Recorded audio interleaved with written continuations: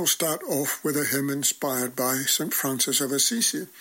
It's the choir of St. George's Chapel, Windsor, and All Creatures of Our God and King.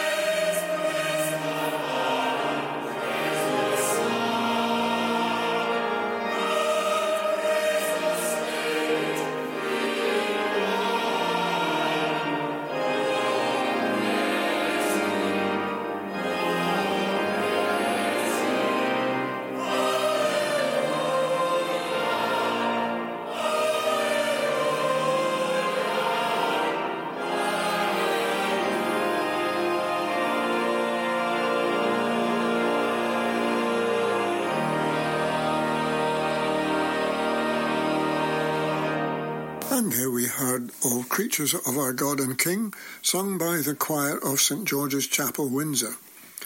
Now over to David to tell us about what's coming next. There's a podcast about the Bible called The Outspoken Bible. If you Google Podbean, then you can find this podcast. The host is Fiona Stewart, and she talks to Jen Robertson of the Scottish Bible Society, and also Neil Glover, minister of Aberfeldy Church. The topic this week is climate and climate change. What about the climate crisis? What about the environmental situation we're in currently? I mean, this is a hot topic. Literally a hot topic. Yeah. How do we answer that if we're saying, well, God's not a watchmaker, he's actually fundamentally at work? Is he? So I think there's something, Jen, you were very interesting because I think you became quite passionate earlier when we were thinking earlier today about Christians who you encounter who kind of go, we've got to save the planet and become very kind of angry and almost giving you a ticking off for, I think you were talking about cow's milk and plastic at one point. And not a good combination. Yeah, clearly not, and there's almost a certain sense in which we park the God stuff and then we become eco-warriors. Yeah. Whereas, there's something in all these things we've read about God is the God of all this stuff, and that's us, and he's put us in a very specific role, hasn't he? From we use the word stewards in Genesis. So that we are here to care, and maybe our focus should be more on encouraging each other to be more godlike to be the creative, caring people that he designed us to be. So we're encouraging each other to look out for the world. When we are just individuals, but it's individuals that make a difference, isn't it? And the decisions we make, but not to be berated and shouted at, because for me that just makes me I feel a bit full of terror that I've got it wrong. Rather than saying, who is this God that made the world? What does he want the world to be like? What's the big story of the world? What's going to happen? What's the end? What's the end of the story? So is there something about the challenge that the climate faces at the moment? So even we're ceasing to use the word global warming, and we're now talking about global heating, because the level of heat that's staying in the atmosphere, that does seem a bit doomed at times. Like even under the best scenario, we still probably the ocean levels are going to rise, and the icebergs are going to melt, the polar ice cap's going to melt. But if you suddenly sense, well, wait a minute, maybe if we're doing this with God, then we've forgotten about God. So that's why it's so fearful, isn't it? Yeah.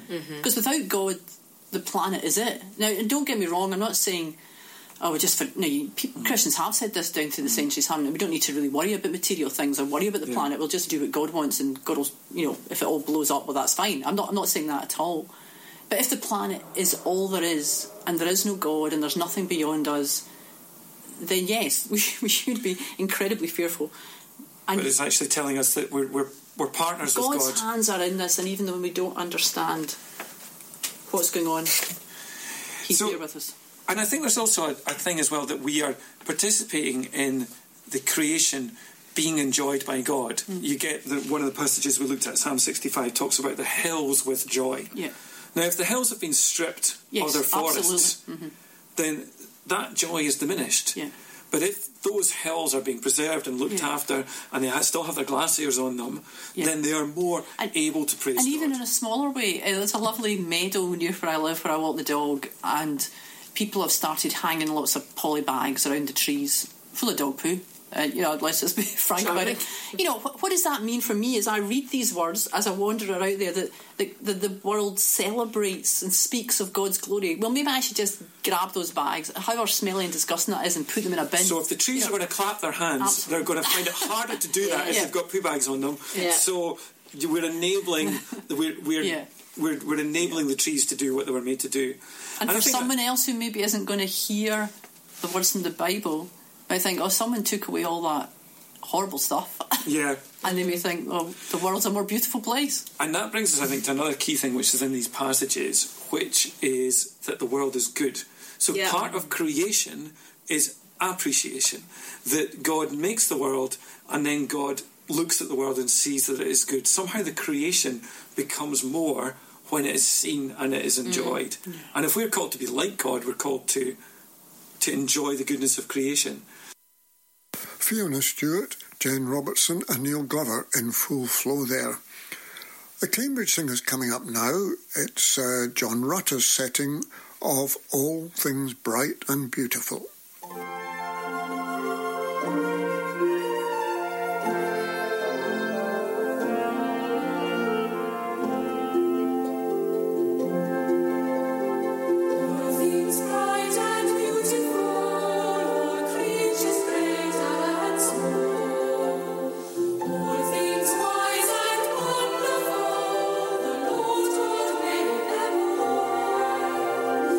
Each little flower that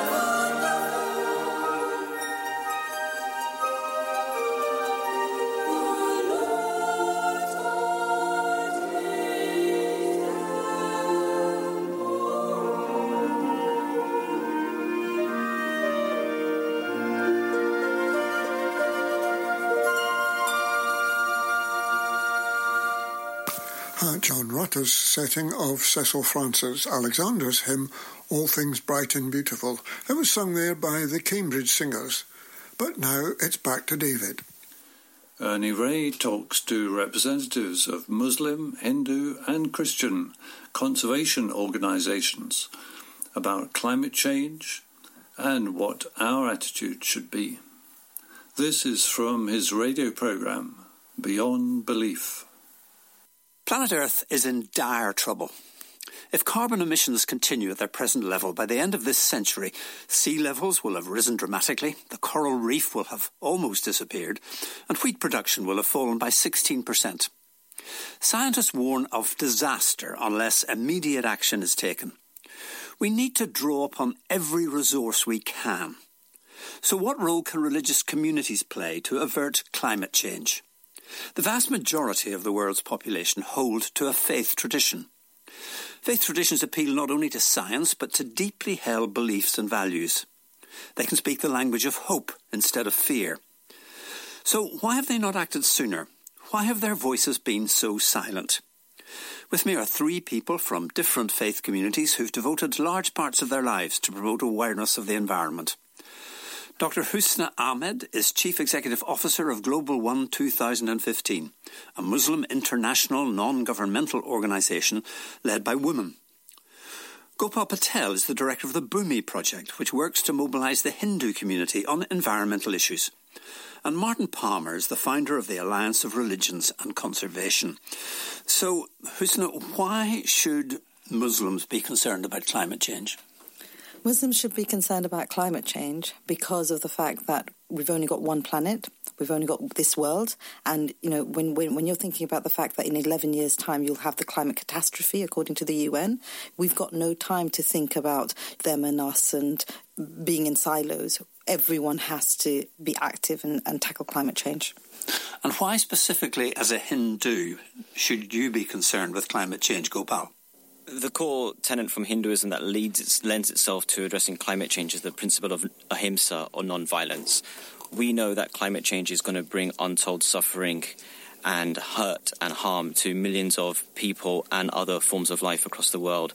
And so Hindus should be encouraged to lead lives of ahimsa, of non-violence, to minimise the suffering that we know that we're going to see in future generations. And Martin, what about a Christian? I think a Christian perspective goes perhaps, as I think all our traditions do, deeper than just climate change.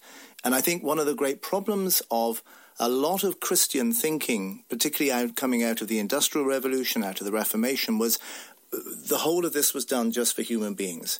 Theologically, we've got to put ourselves back into being a part of creation, not apart from it. And theologically, that's actually about humility. And Gopal, is there any sort of parallel concept within the Hindu scripture to the Bhagavad Gita, for instance?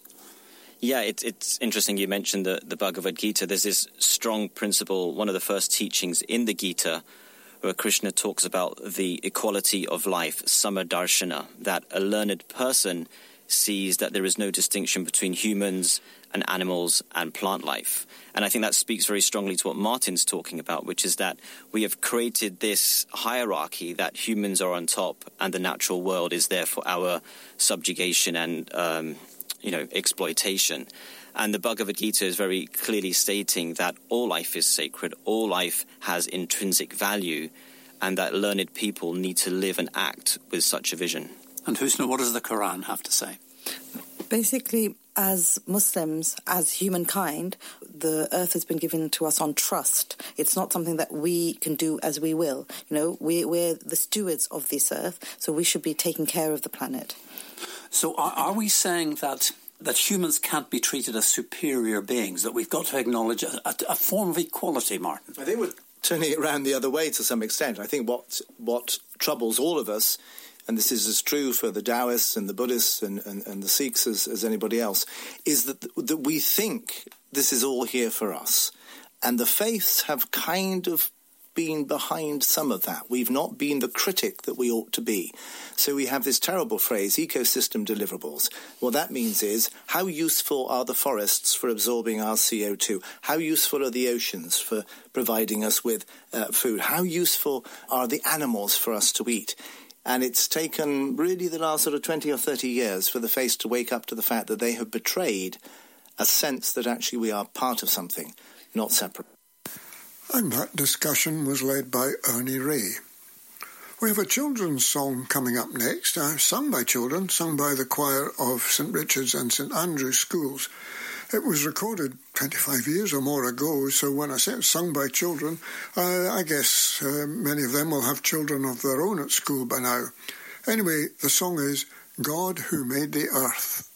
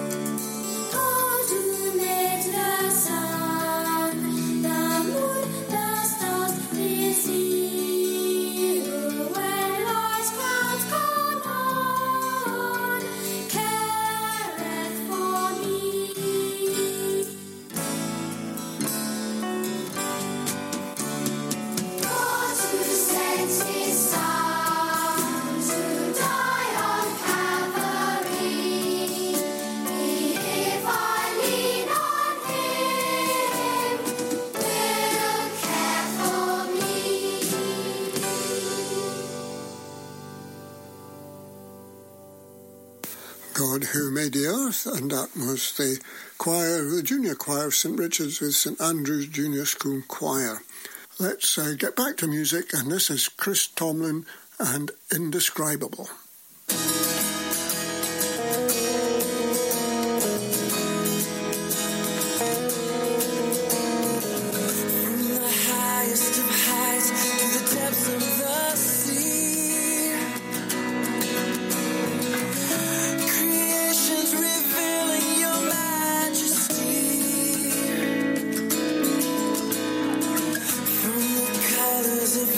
To the fragrance of spring,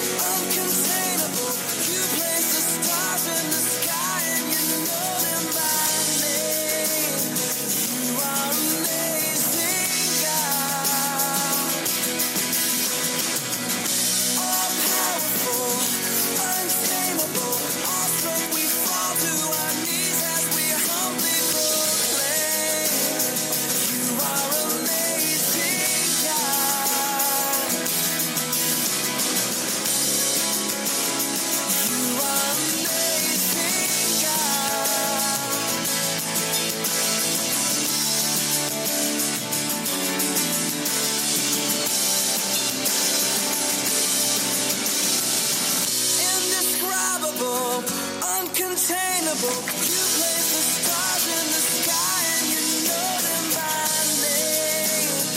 You are amazing, God.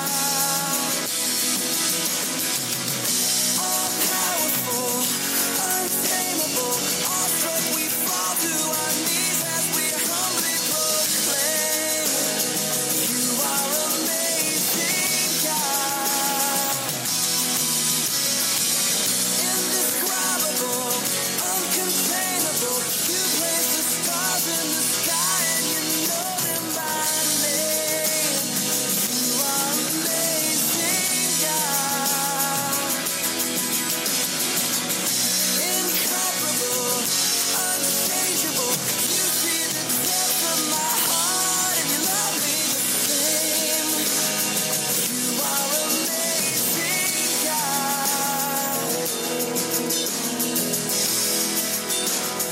You are amazing, God.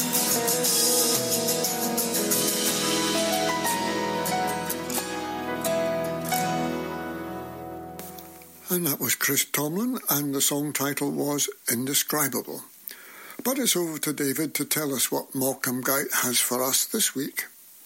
Malcolm Guite has written a series of sonnets based on sections of George Herbert's poem entitled Prayer.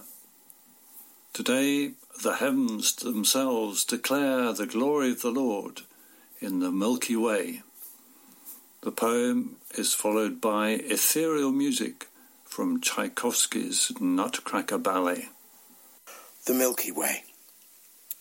It's always there, but when our lights are low or altogether out, we see it shine. Only when things are darkest here below do we discern its soft, pearlescent sheen, gracefully traced across the midnight sky, in whose light Herbert saw the path of prayer. Though pale and milky to the naked eye, the view from Hubble, far above the air, shows us a star field rich with many colours, patterns of bright gold and blue and red, abundance of 100 billion stars, whose centre lies in Sagittarius, darting their glory like the myriad of saints and angels who all pray for us.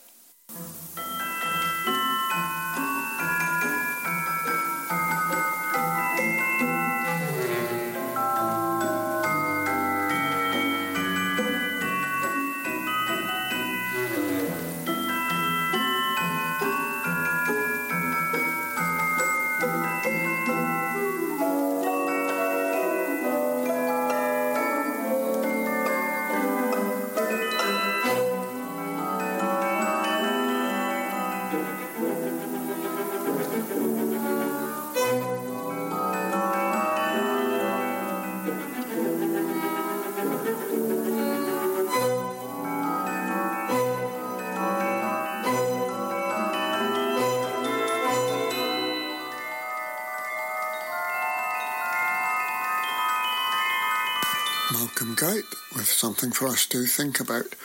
But now it's Christine Getty with a song written by her husband Keith along with Stuart Townend. The title is Creation Sings the Father's Song.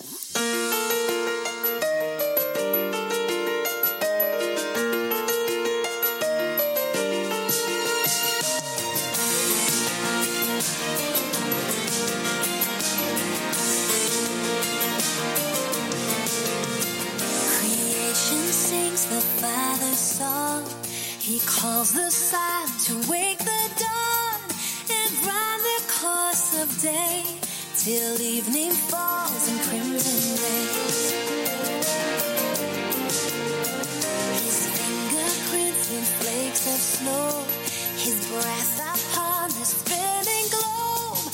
He charts the eagle's flight, commands the newborn baby's cry.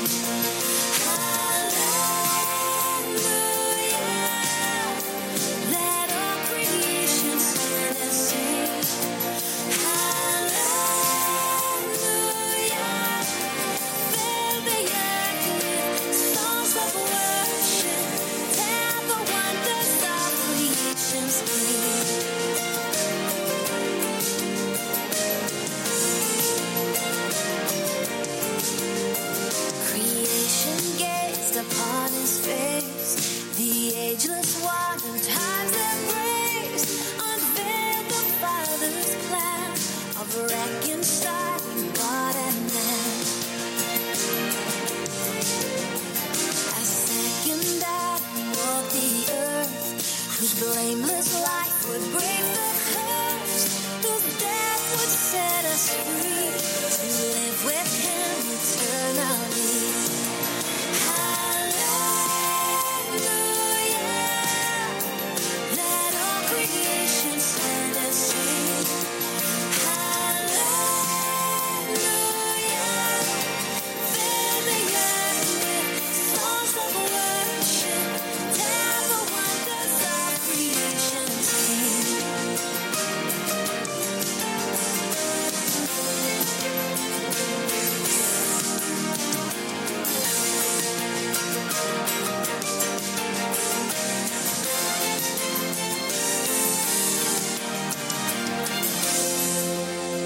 Creation longs for his return, when Christ shall reign upon the earth. The bitter wars, the rage, are birth pains of a coming age. When he renews the land and sky, all heaven will sing and earth reply with one resplendent theme, the glory of our God and King. Hallelujah, let all creation stand and sing. Hallelujah,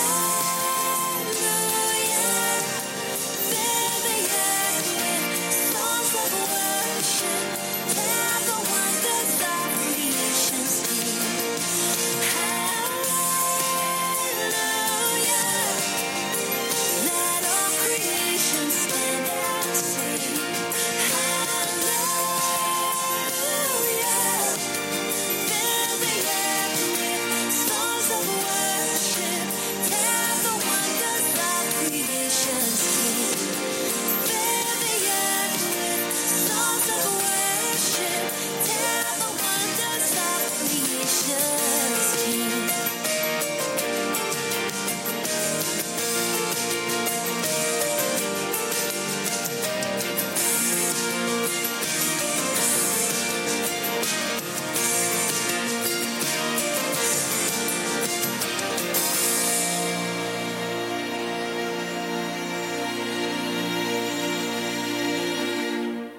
Kristen Getty and Creation Sings the Father's Song, the song written by Keith Getty, her husband, and Stuart Townend.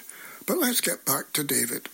Philippa Perry is a psychotherapist who's married to the artist Grayson Perry.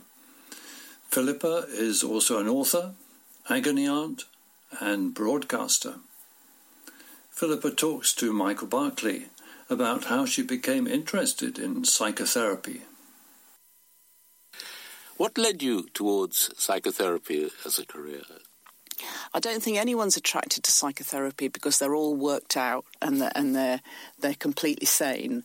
So I suppose I just read loads of psychology. I did psychology A-level at night school. I just couldn't stop reading about it. And after a while, I realised that I couldn't resist it any longer. And I started to train. In a way, you've given me a very good answer to my next question, which was some people talk about psychotherapy as self-indulgence. Uh-huh.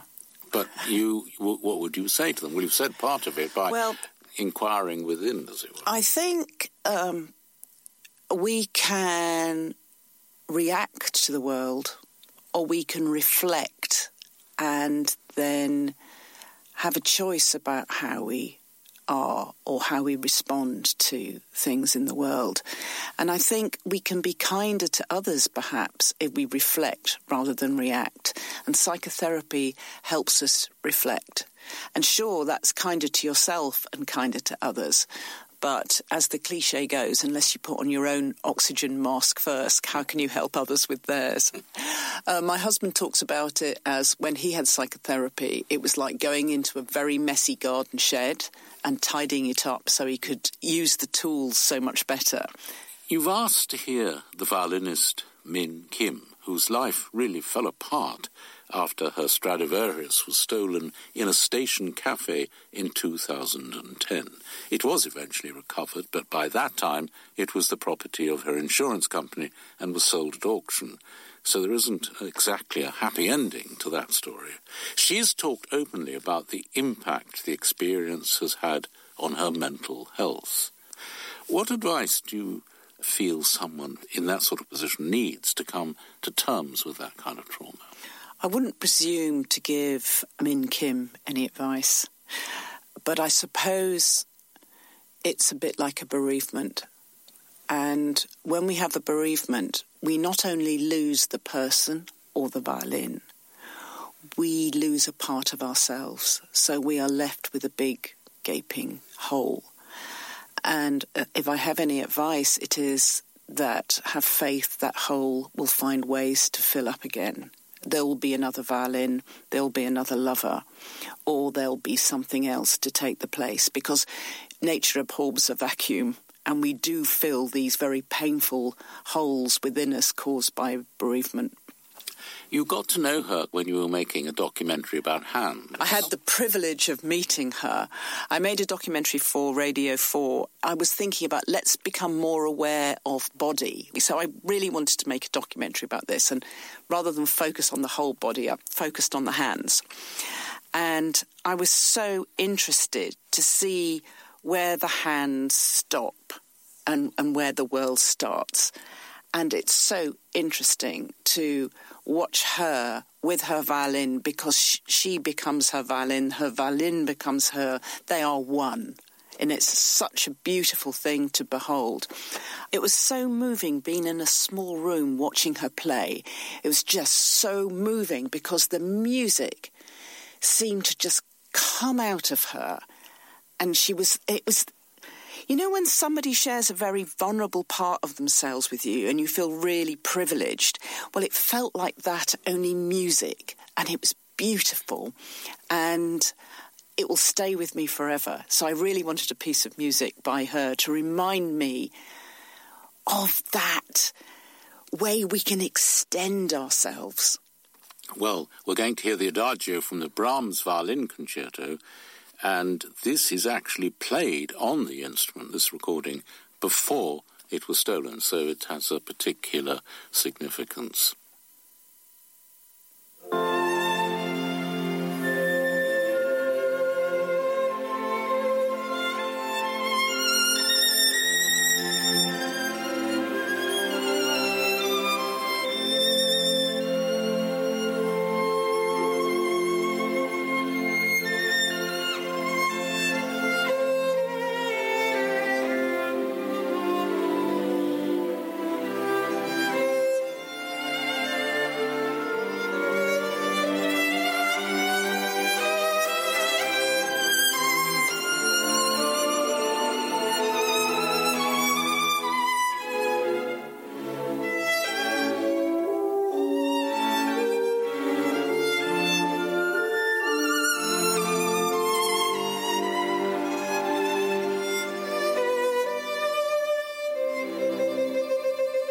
She certainly made a beautiful sound on that Strad.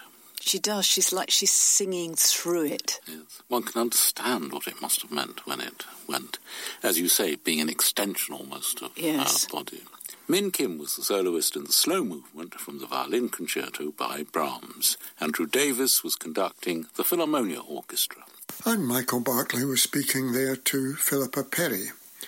Music.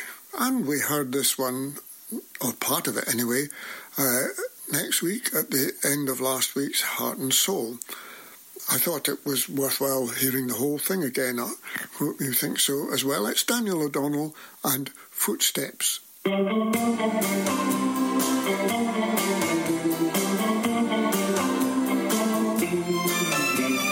Footsteps walking with me, footsteps I cannot see, but every move I make and every step I take, I know they're there with me.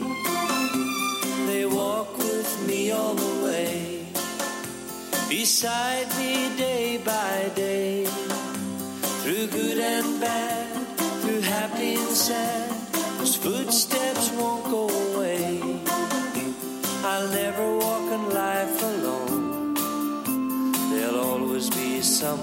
there. I know he won't let me down. He's with me everywhere.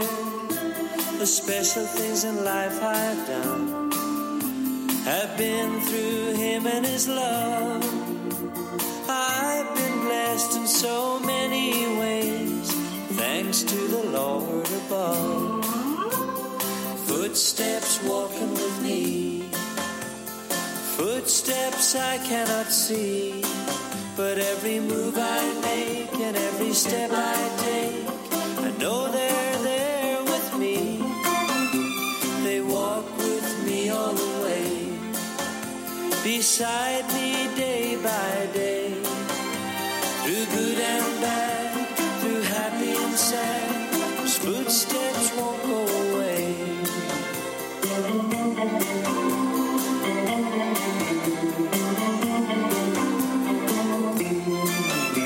I think that my life's been planned by the one who's guiding me. When I'm led by the hand of someone I can't see, I'm not always sure where to go. That's when I follow his lead. I know that the pathway that he shows will help me to succeed. Footsteps walking with me, footsteps I cannot see, but every move I make and every step I take, I know they're there with me. They walk with me all the way, beside me day by day, through good and bad, through happy and sad, those footsteps won't go away. Through good and bad, through happy and sad, by my side they will stay.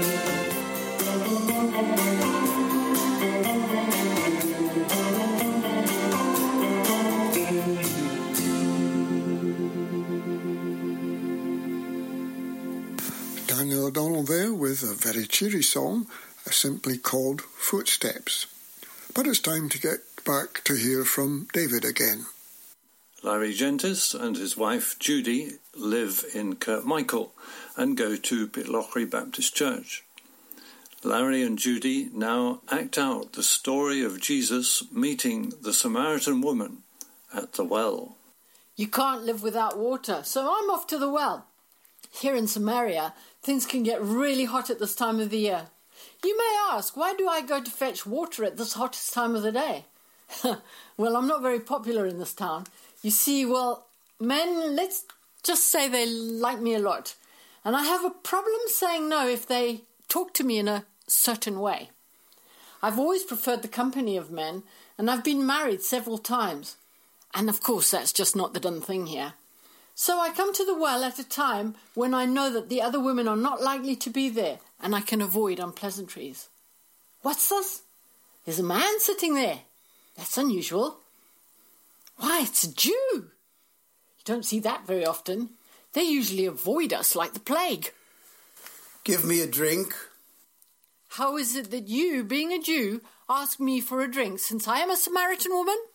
Well, if you knew the gift of God and who it is who says to you, give me a drink, you would have asked him and he would have given you living water. Sir, you have nothing to draw with, and the well is deep. Where then do you get this living water? You are not greater than our father Jacob, are you? And he gave us this well to drink from, and he drank from it himself, him, his sons, and his cattle. Well, everyone who drinks of this water will thirst again, but whoever drinks of the water that I will give him shall never thirst. But the water that I give him will become in him a well of water springing up to eternal life. Sir, give me of that water, so I will not be thirsty and not have to come this way to draw water. All right, go. Call your husband and come here. I don't have a husband. Well, you've correctly said that I have no husband, for you've had 5 husbands, and the one whom you now have is not your husband. This you have said truly. Sir, I perceive that you are a prophet.